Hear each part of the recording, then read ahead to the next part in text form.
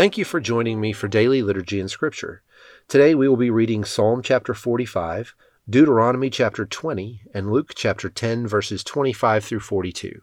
Before we begin, let's say together the Apostles' Creed. I believe in God, the Father Almighty, creator of heaven and earth. I believe in Jesus Christ, his only Son, our Lord. He was conceived by the Holy Spirit and born of the Virgin Mary. He suffered under Pontius Pilate, was crucified, died, and was buried. He descended to the dead. On the third day he rose again. He ascended into heaven and is seated at the right hand of the Father. He will come again to judge the living and the dead. I believe in the Holy Spirit, the Holy Catholic Church, the communion of saints, the forgiveness of sins, the resurrection of the body, and the life everlasting. Amen.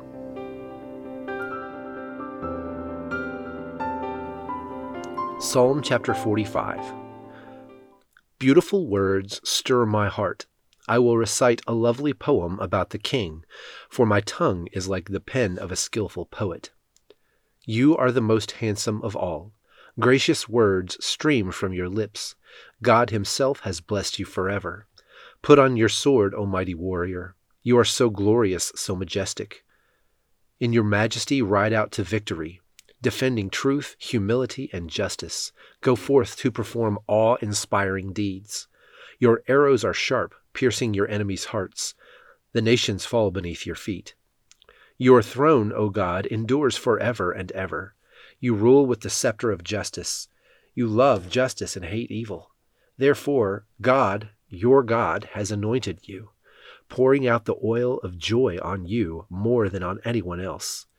Myrrh, aloes, and cassia perfume your robes. In ivory palaces the music of strings entertains you. Kings' daughters are among your noble women. At your right stands the queen, wearing jewelry of finest gold from Ophir. Listen to me, O royal daughter. Take to heart what I say. Forget your people and your family far away, for your royal husband delights in your beauty. Honor him, for he is your Lord. The princess of Tyre will shower you with gifts. The wealthy will beg you favor. The bride, a princess, looks glorious in her golden gown. In her beautiful robes, she is led to the king, accompanied by her bridesmaids. What a joyful and enthusiastic procession as they enter the king's palace. Your sons will become kings like their father. You will make them rulers over many lands.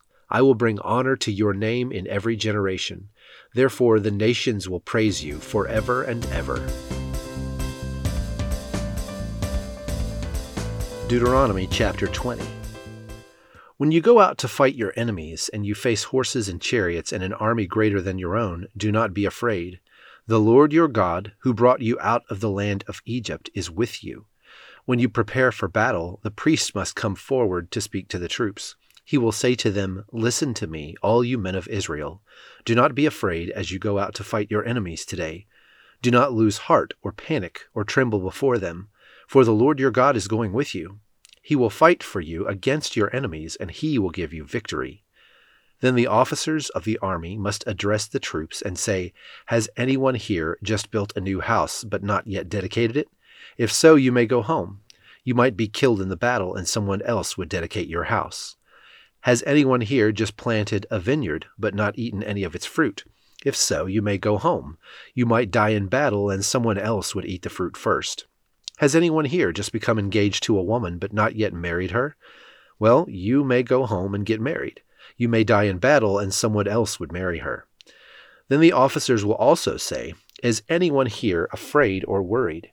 If you are, you may go home before you frighten anyone else. When the officers have finished speaking to their troops, they will appoint the unit commanders.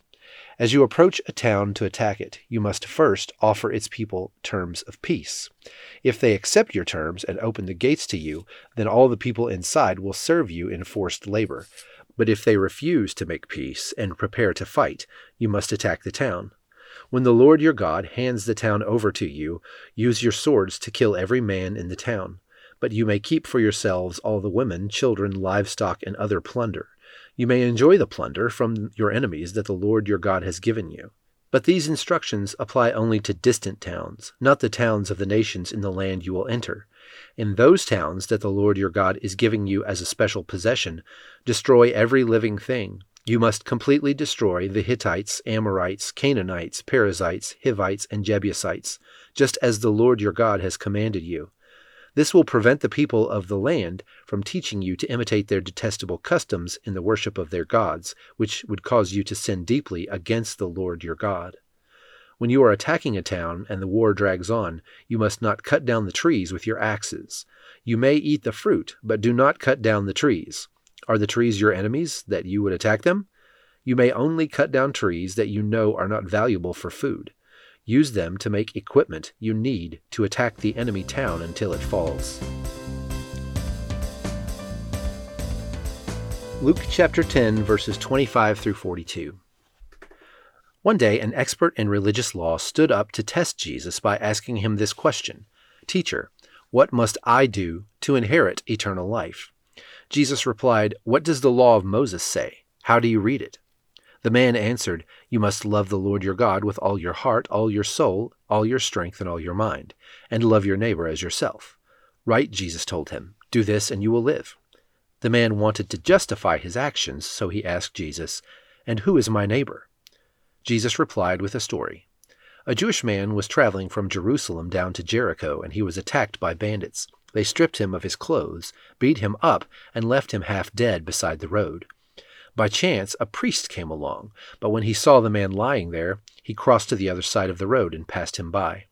A temple assistant walked over and looked at him lying there, but he also passed by on the other side. Then a despised Samaritan came along, and when he saw the man, he felt compassion for him. Going over to him, the Samaritan soothed his wounds with olive oil and wine and bandaged them. Then he put the man on his own donkey and took him to the inn, where he took care of him. The next day he handed the innkeeper 2 silver coins, telling him, "Take care of this man. If his bill runs higher than this, I'll pay you next time I'm here." "Now which of the 3 would you say was a neighbor to the man who was attacked by bandits?" Jesus asked. The man replied, "The one who showed him mercy." Then Jesus said, "Yes, now go and do the same."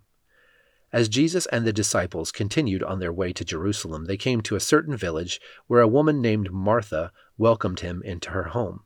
Her sister Mary sat at the Lord's feet, listening to what he taught. But Martha was distracted by the big dinner she was preparing. She came to Jesus and said, "Lord, doesn't it seem unfair to you that my sister just sits here while I do all the work? Tell her to come and help me." But the Lord said to her, "My dear Martha, you are worried and upset over all these details. There is only one thing worth being concerned about. Mary has discovered it, and it will not be taken away from her."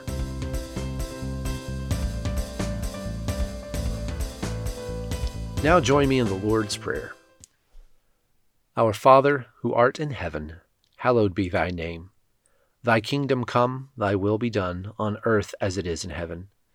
Give us this day our daily bread, and forgive us our trespasses, as we forgive those who trespass against us. And lead us not into temptation, but deliver us from evil. For thine is the kingdom, and the power, and the glory, forever and ever. Amen.